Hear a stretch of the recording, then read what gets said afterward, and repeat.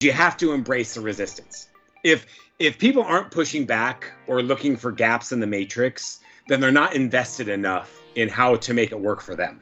Embrace the conversations where people are angry, okay? And be a listening mechanism. Embrace the resistance as a mechanism to learn and to do the analysis required to come up with the best logical solution moving forward. I always say, number one, no partner finds it perfect. Number two, embrace the resistance and have the open dialogue.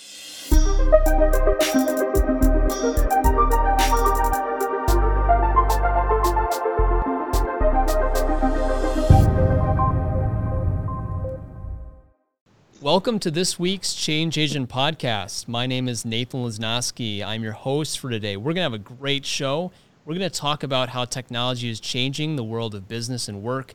And this week, we have an awesome guest with David Totten. David Totten is the Chief Technology Officer of Microsoft's One Commercial Partner Program. Welcome to the show, David.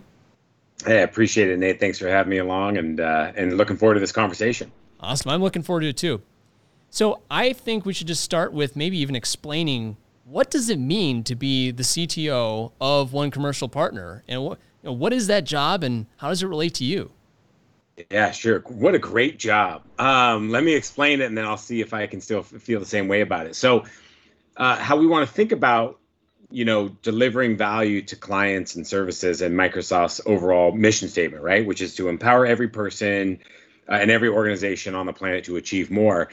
We have a set of first-party services we create, Windows, Azure, BizApps, our Office 365 stack. So those are first-party products. In order to deliver that last mile value to clients, we rely heavily on partners. Partners to build on top of our services, partners to sell our services, partners to implement and migrate from our old products into our new products. And so my job as the US CTO is really to sponsor technical innovation for partners that are building amazing solutions, services, and products on top of our first-party services. So a lot of people here in Redmond think about Microsoft and what we can create, the products and solutions that we build ourselves. My entire focus is around the full ecosystem of how partners build on top of that technology to really deliver the value our clients are needing. Awesome. That's super interesting. So what does your background look like that you're able to even get in doing such an interesting job? Yeah, Microsoft we've been around for a bit in enterprise and product development. We've done a lot of things, right, in the history of the company. I've been here for over 15, 16 years now, and I actually started in the product group. So I started in our database product. I'm a data dork through and through. I love relational models and building AI models, machine learning.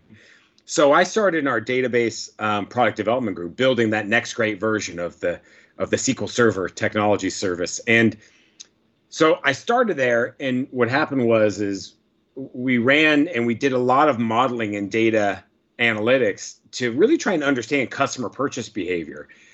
And I was part of the team that created sort of this algorithm around, hey, customers who have purchased products A, B, and C are most likely to purchase product D, so long as we give them a compelling, value proposition behind product D. And the more I played with that model and the data and how we thought about going to customers with a proactive value prop conversation, it turned out I could explain it to customers in a way that says, hey, here's how other companies in your industry or in your vertical or in your geography are taking advantage of this technology, which you may not be aware of already.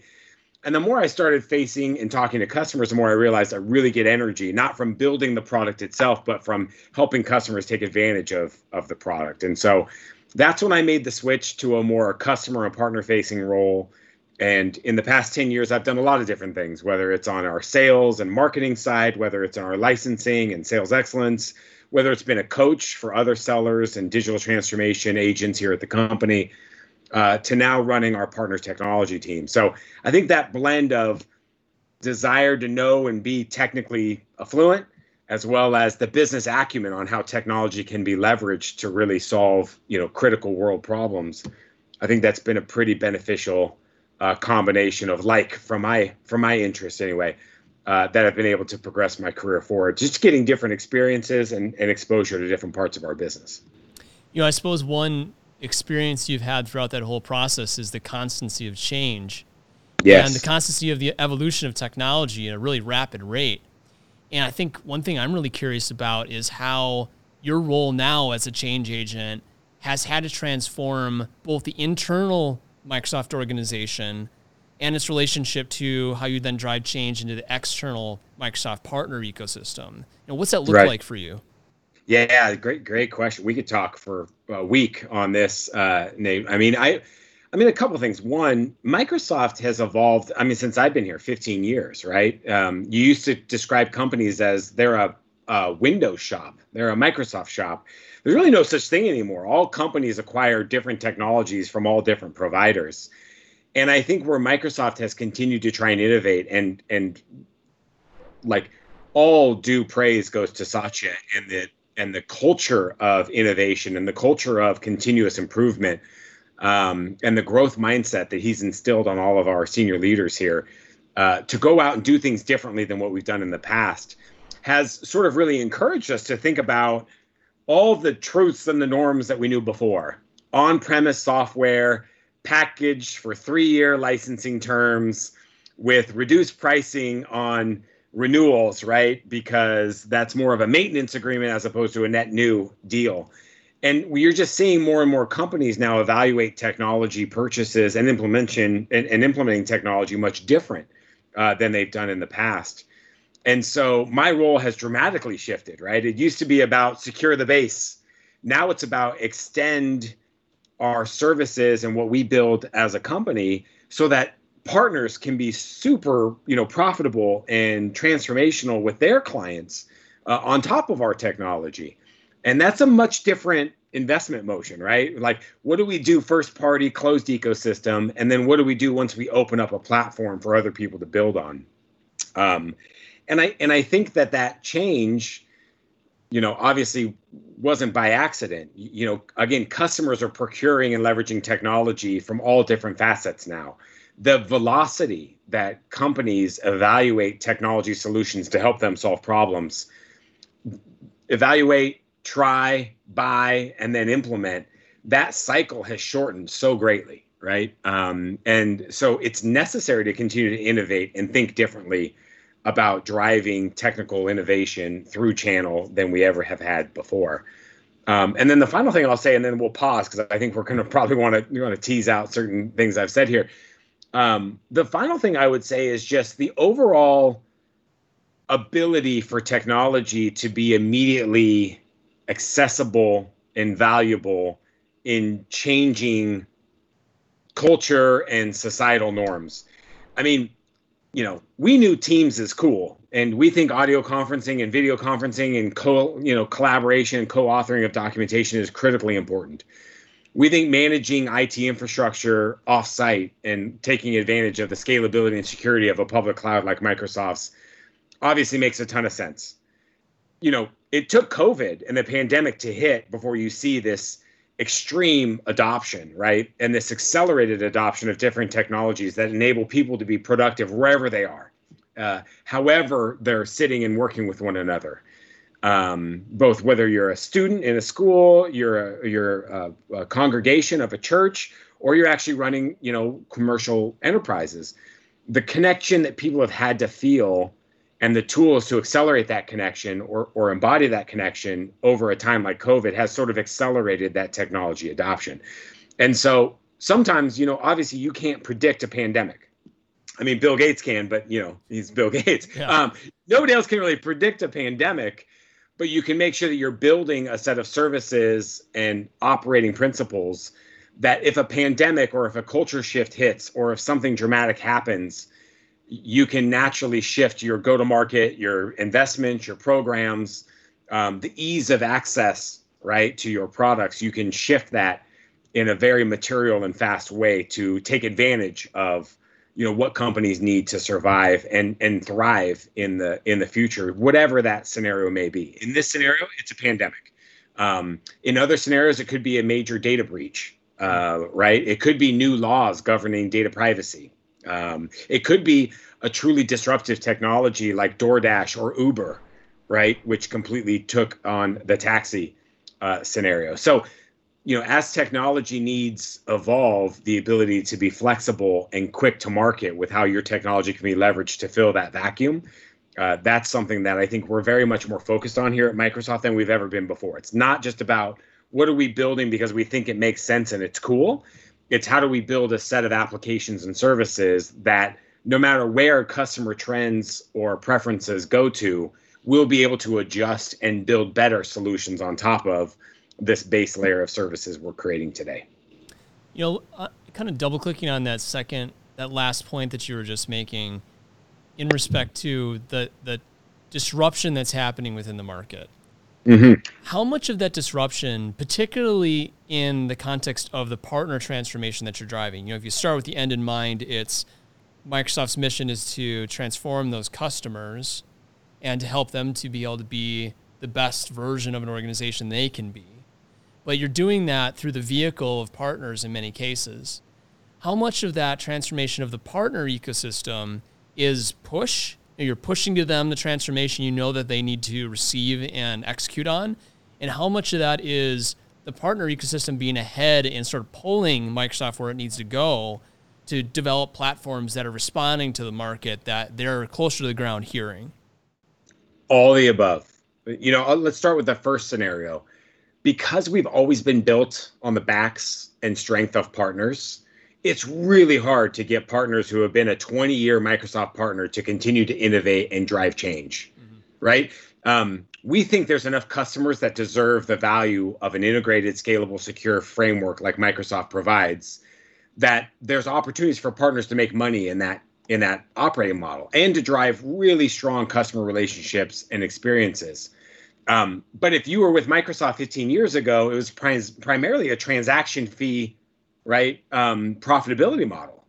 So when you move the cheese to a partner that's used to sort of thinking about, well, I make money based on every license I sell of Microsoft technology.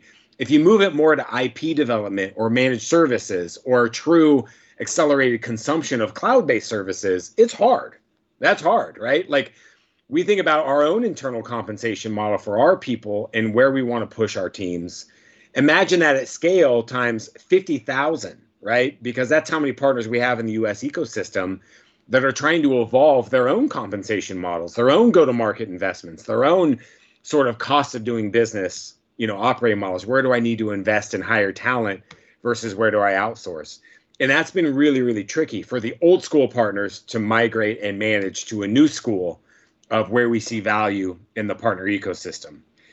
So that's very much true. The latter scenario is also true. Mm-hmm. Born in the cloud partners are very confused with an annuity model. They're very confused with on-premise and transaction fees. They're like, why do you have to cap my profitability based on what I'm able to sell and deploy? Like, shouldn't I just get a set percentage of anything I bring to you on consumption on your platform? That's a very born in the cloud partner, operational model to take, right?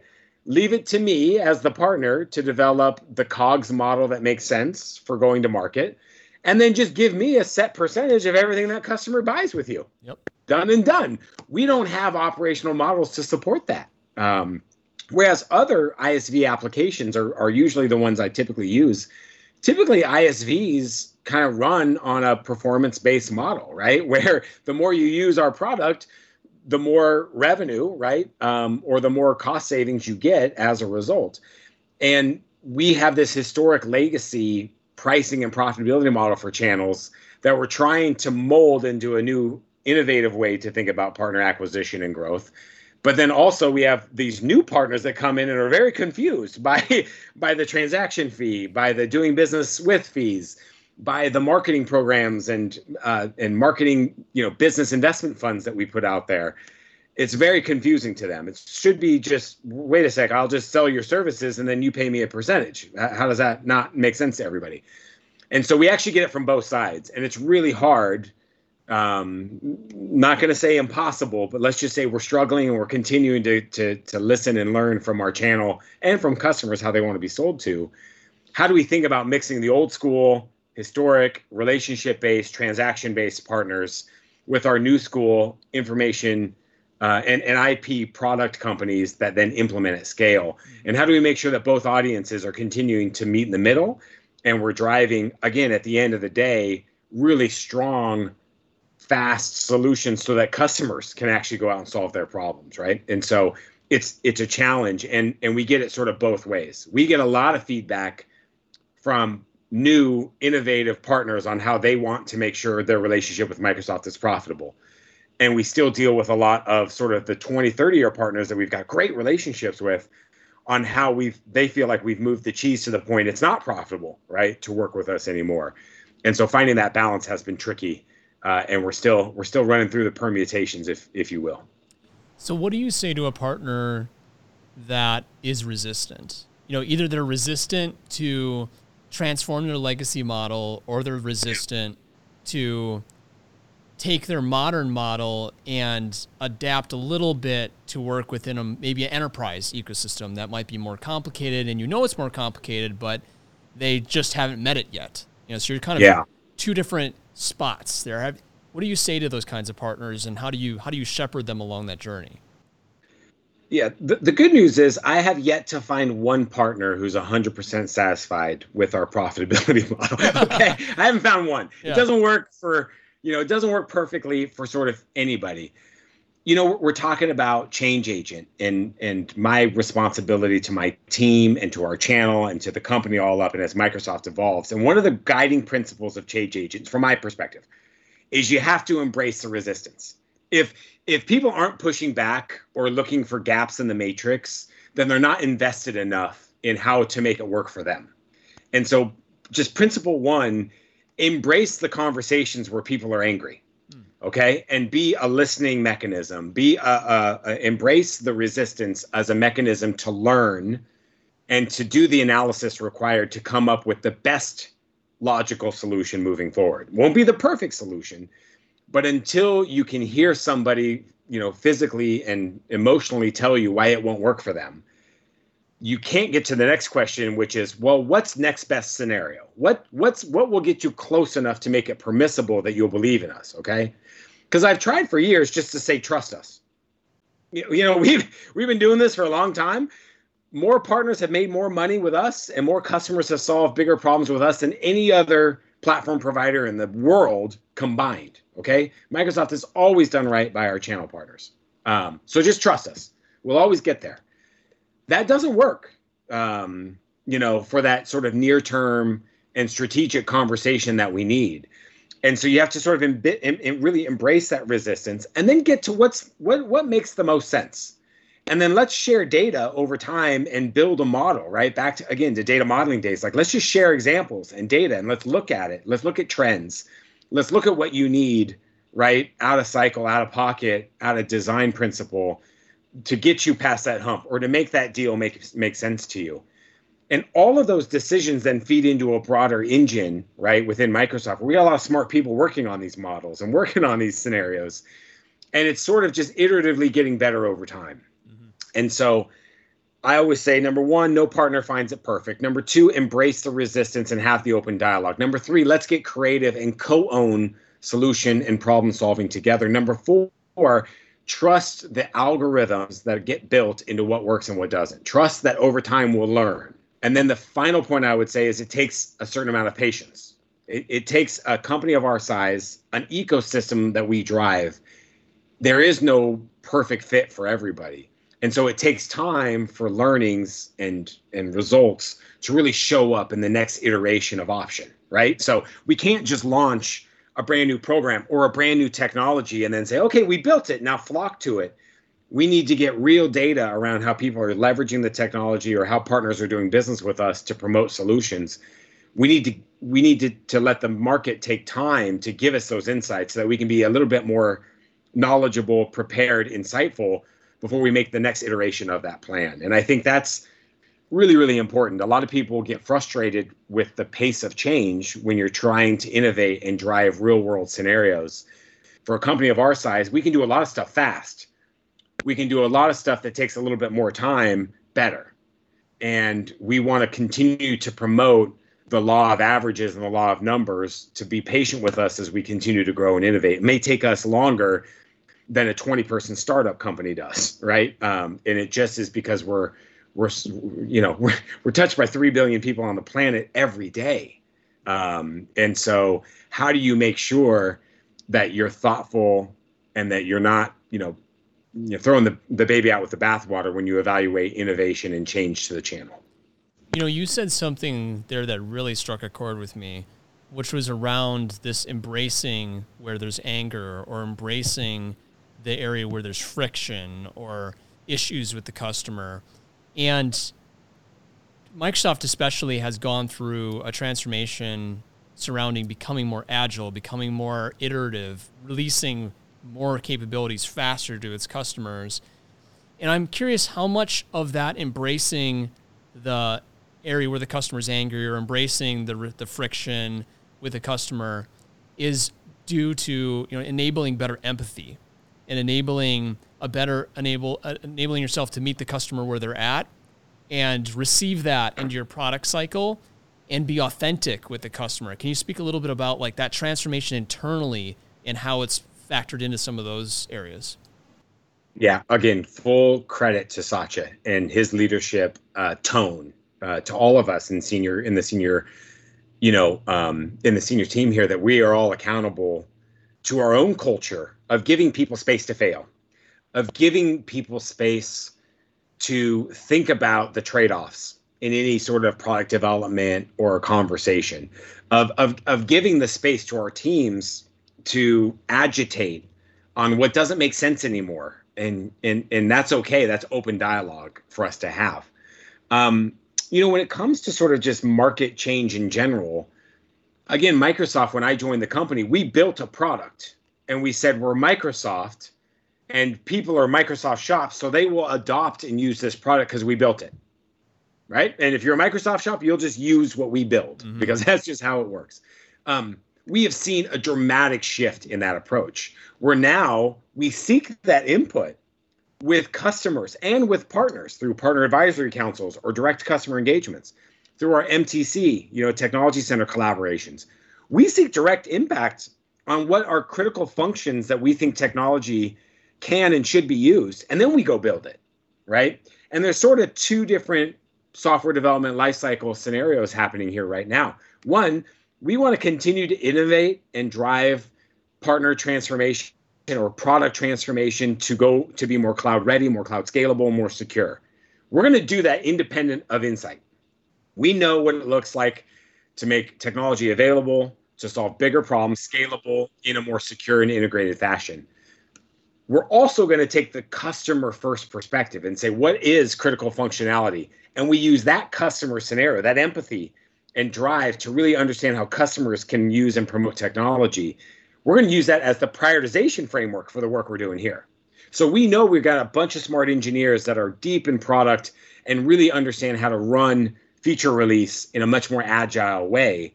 We're going to prioritize those features based on true and real customer, insight.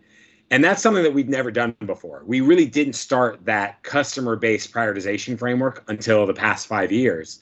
Again, specifically with Satya's growth mindset and trying to understand the if you build it, they will come mentality that Microsoft has always sort of existed with, to what does the ball club actually want to see from a stadium perspective? What does the fan experience need to be? How are people going to get there, right? What's the quickest path to getting somebody a glove on their hand so they can go out and field grounders? And once you sort of picture that perspective from the customer and the gaps that exist in the marketplace, then you get a much more different approach to software development, right? And then the final thing I'll say is we're blessed as a company, Microsoft, we're blessed to have a lot of competitors. That's right. We're blessed to build and surface solutions and have relationships with clients that a lot of companies want a piece of. And so we get bombarded with unsolicited but very valued feedback on what somebody else does better than us. And we use all that to gain critical mass on what functionality exists via, it could be a niche player, it could be a retail company that wants to be in cloud services, it could be in an advertising, who knows, right? We get a lot of feedback from other companies and innovation on other platforms that's like, hey, that is pretty cool. A lot of customers can use that or have told us they wish we did that. Well, let's go do it then, right? we're secure and confident in our own development cycles, in our own scalability, that we feel great about our platform. But now we've created this certain amount of humility to really go out and look at who's doing what really, really exceptional, that are solving customer problems, and then trying to wrap our own services into that framework to really empower those scenarios that we've never done before. Before we sort of looked at competition as what do we do to annihilate them, right? In the old days of competitive nature, and the old days of Apple or Lotus Notes, or these open source was a 4-letter word back in the day. Now we embrace those technology platforms, right? Because we know there's users and there's critical mass of scenarios there that we can enable, and we can make more consistent, more secure, better. And so how do we take those formerly competitive situations and use it as a platform to build cool innovations into our truly scalable and secure stack? I think we as a leadership team have done a lot more to embrace, again, the competitive scenario and do the better together on our platform story, a lot more than we've done in the past. You mentioned something very, very interesting that I was going to bring up about the competitors. I feel like that's one of the major transformations that's happened over the last 10 years here. Is Microsoft lived in a world that didn't have a lot of competitors. It owned much of the market that it competed in. And now almost every sector, or at least in a micro sector, you have a primary competitor that sort of drives you to be better. And you're getting that input of, here's what this competitor does better than you, et cetera, et cetera. That's one element that drives the evolution of a technology platform. I think one question I have is, sometimes we're responding to that incoming feedback from our customers on what our competitors are doing better, but sometimes we're disrupting a market and fulfilling an unmet need. A need that hasn't been met by a competitor yet, or even a need that our partner community hasn't developed yet. Something that might be coming down the line from Microsoft Research that came first from the academic space, entering into an in-market direction, and then you have sort of select organizations that are starting to bring this into market. What does that element look like in respect to your engagement with the partner community, with the customer community, with the Microsoft community? I mean, that's a space that Microsoft's blessed to have a lot of money invested in research. I'm interested in kind of what that looks like for you. Yeah, I mean, so to the great question. First, our job at Microsoft is to develop first-party products that partners can take advantage of. There's no, again, like, we've been doing this for 40 plus years, servicing both SMBs all the way up to strategic enterprise accounts, and Microsoft technology is everywhere. It's everywhere. Yep. We're going to continue to extend the scope and the scale of our cloud infrastructure. No matter what, we're going to do that. Where it gets real is where we make bets with partners to deliver that last mile execution. And typically that's in either, hey, somebody else does this really well, let's go find a partner that can build on top of our platform to displace them, right? Or that comes in the form of unmatched or undeveloped scenarios that haven't been interrupted or hasn't been introduced into the market yet. And I think that's our advantage as Microsoft. I mean, again, I'll tell you, we're a platform company. We do everything better than anybody else. We spend more in R&D. We got more patents than anybody else. That's all the stuff you can read about on our Wikipedia page. Right. Where we really excel is picking, investing, and going to market with partners to solve customer problems. Mm-hmm. And that is our scale. We are a partner-first company. We've always done that. We've always built and promoted partner solutions more so than our first-party solutions. And we've been the blessed benefactor of incredible scale by doing it that way. If I think about the U.S., we got 10,000 salespeople in the U.S., sales, technical, leadership, focused on partners and customers. Across all of our channel partners, it turns into 30 million. You understand? Like, think about that scale, right? Like, why are you focusing on making 10,000 people more effective in direct one-to-one relationships versus this one-to-many, where you've got this incredible scale of U.S. ecosystem sellers, all powered by the partners that have built technologies or integrating our solutions. And so we actually rely on the partners, right, to find the unmet demand or that user scenario that people don't know yet. And then we can put and support that with technical innovation. That's my team's job. Then we can put go-to-market funding to help a partner address what they're engaging with, how to drive demand to it, how to create the need for that unmet market demand. And then we've got this incredible co-sell engine where we actually incentivize our sellers to promote partner solutions as well. And that's the recipe, right, to true scale innovation. It's not, oh, Microsoft is doing such a bunch of cool stuff. Listen, we do that. That's a fact. You can read it. You can go out and do your blog searches on Bing.com all day long to find the cool innovations and services we're launching on a day-to-day basis. To drive true client and outcomes-based transformation, it's only done through partners on our technology. It's not the other way around. And again, that's where we have an advantage. That's why partners sometimes get frustrated with us, and they might call us and they say, hey, this other, player in the space compensates us by this mechanism. You guys need to do that. Partners call us because they realize we're still the best partner to partner with. Mm-hmm. And we want to work and fight every day to earn that reputation, right? And we want to continue to build faith and trust in that reputation. And so our job is to promote those partners and make sure they're profitable with our technology stack, because that's the only way you reach those last mile scenarios. And again, the true innovation that's necessary. We build scaled data, scaled analytics, right? But without, services and IP partners that are specific to healthcare scenarios, how are we going to get vaccine distribution, supply chain managed, right? We only do that through partners, not through some mechanism that Microsoft creates and then goes around to a bunch of customers and says, hey, look what Microsoft has built for you.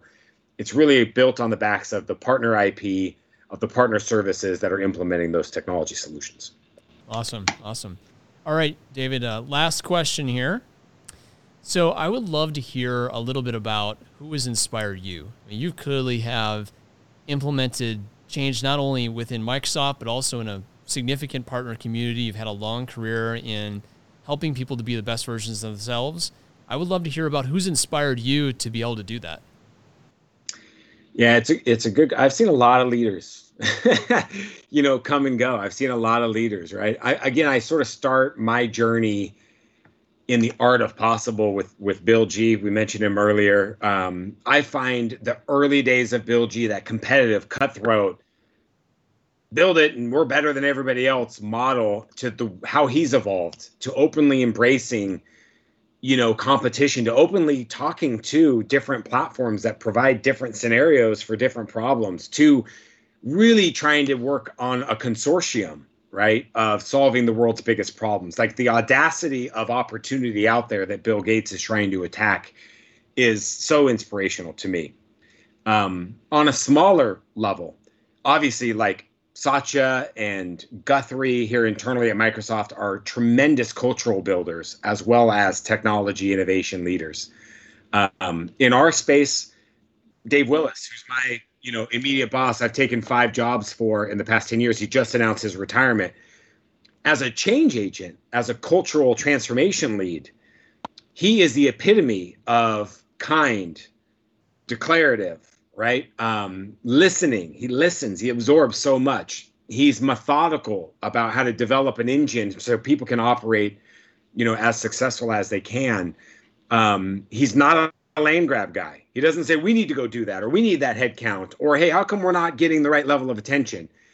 He wants to focus on doing the small stuff right that accrues to a bigger, broader impact that is beyond our charter. And I think that aspirationally leads to change agent and innovation over time. And then I'll give you one final, thing that just really inspired me this morning. We hire college hires out of grad school, out of undergraduate. And this morning, 3 of them presented to my leadership team 3 things they presented. One was, what they've been working on. One was what they've been working on and what they love about it. 2 was what they haven't enjoyed quite so much, right? And 3 is sort of areas of opportunity. And if you think about that early in career, to come to a leadership team, to come to a CTO and say, here's what's kind of broken about your guys' model. That's inspiring. This new generation of technology leaders that are willing to say, why do we do it that way? Right? Why don't we invest more in this sort of partner? Why don't we just take a side project and develop, a scenario? We're developing this food bank, Fresh Connects IP with TechBridge, a nonprofit. And it's about aligning excess food that exists in these cities with nonprofits and food banks and homeless shelters. Why not go do that? Why not go build that solution, right? Yeah, it's hard to resale. Yeah, the profitability is low. Yeah, it's on a technology platform that's kind of ours, kind of theirs. But why not go do it? It's a problem we're solving. And the more that we innovate and give, again, our team space to go find something they're passionate about and then create the space for them to go do it, it makes their day job and what we're holding them accountable for with the X's and O's and the data hygiene on their systems and the revenue and usage, commitments, it makes it so much more consumable then, right? And so I'm inspired by the people who are willing to take a meeting or call a meeting with me and tell me that we're doing it wrong. Again, embrace the resistance and enable the space to sort of problem solve has been really, really impactful for me in my career. And I say that being a chief agitator and that guy who was coached multiple times to just be careful, know your audience, relax, other people's aspirations aren't as healthy or as grandiose as yours. I know that there are so many people in my career that have been accepting of my approach and have nurtured it, have coached me. And I want to do the same thing to those people, that I come in contact with as well, Nate. So that would be my not so short answer to sort of where do I find sort of inspiration and where do I see it on a daily basis. I love what you said about the new hires in the statement, why don't we just? Because a lot of people, like when they've been kind of in the system for a while, they respond to well, why don't we just do this with, well, you don't know how complex it is. You don't know how big of a problem that's going to be to change. And sometimes it's just partnering with that person that sees the end in mind and being the chief agitator to be able to make it happen. So that's an awesome statement from someone who's just joining the company and the openness to be able to receive that input and do something with it real. 100%, right? And now it's on us. Satya has empowered us as senior leaders at the company to take that feedback and take action with it. The worst thing that can come from agitation or innovation, I consider them the same. Agitation, innovation, they're all the same. The worst thing that can happen is we get this energy, we get this feedback, we get these ideas, and then we pat them on the head and say, nah, it's just not how it works here. Yeah, thanks for your input. You can't do that. You have to nurture, you have to build, you have to invest, you have to be willing to transform and try new things in order to really bring the ecosystem with you, right? And trust me, the more innovation that happens for new to the company, it gives people, the old school people who have been with the company for a long time, it gives them freedom of expression. It gives them freedom of innovation as well. They see energy, they want to make it and pay it back twice as much, right? And they happen to innovate with a lot more subject matter context or expertise, right? Which makes them even that much more deadly. So anyway. Awesome. Well, thank you so much for coming on the podcast, David. You have such a wealth of knowledge and background and have done so many interesting things. So thank you for sharing some of your time with us and joining us today. Nate, I can't thank you enough for the opportunity. I love the work you're driving with Concurrency, obviously, again, changing the game on how we go to customers with true value and outcomes. And I also would say, thank you for being patient, right? Everybody with us as a company as we continue to evolve. We're right at the start of our true innovation journey in the cloud and how we enable enterprises to reach their full potential. And so I appreciate all the feedback, I promise. And we're taking it to heart as we continue to try and make the world a better place through technology innovation. So thank you for digging in, for your feedback, and for your patience as we work through it. Thank you. And for all the guests that we had on our podcast today that are listening to us live, please send your feedback. We're looking forward to hearing about it, hearing about what you have to say about these awesome podcasts. We'll see you next week and have a wonderful time out there.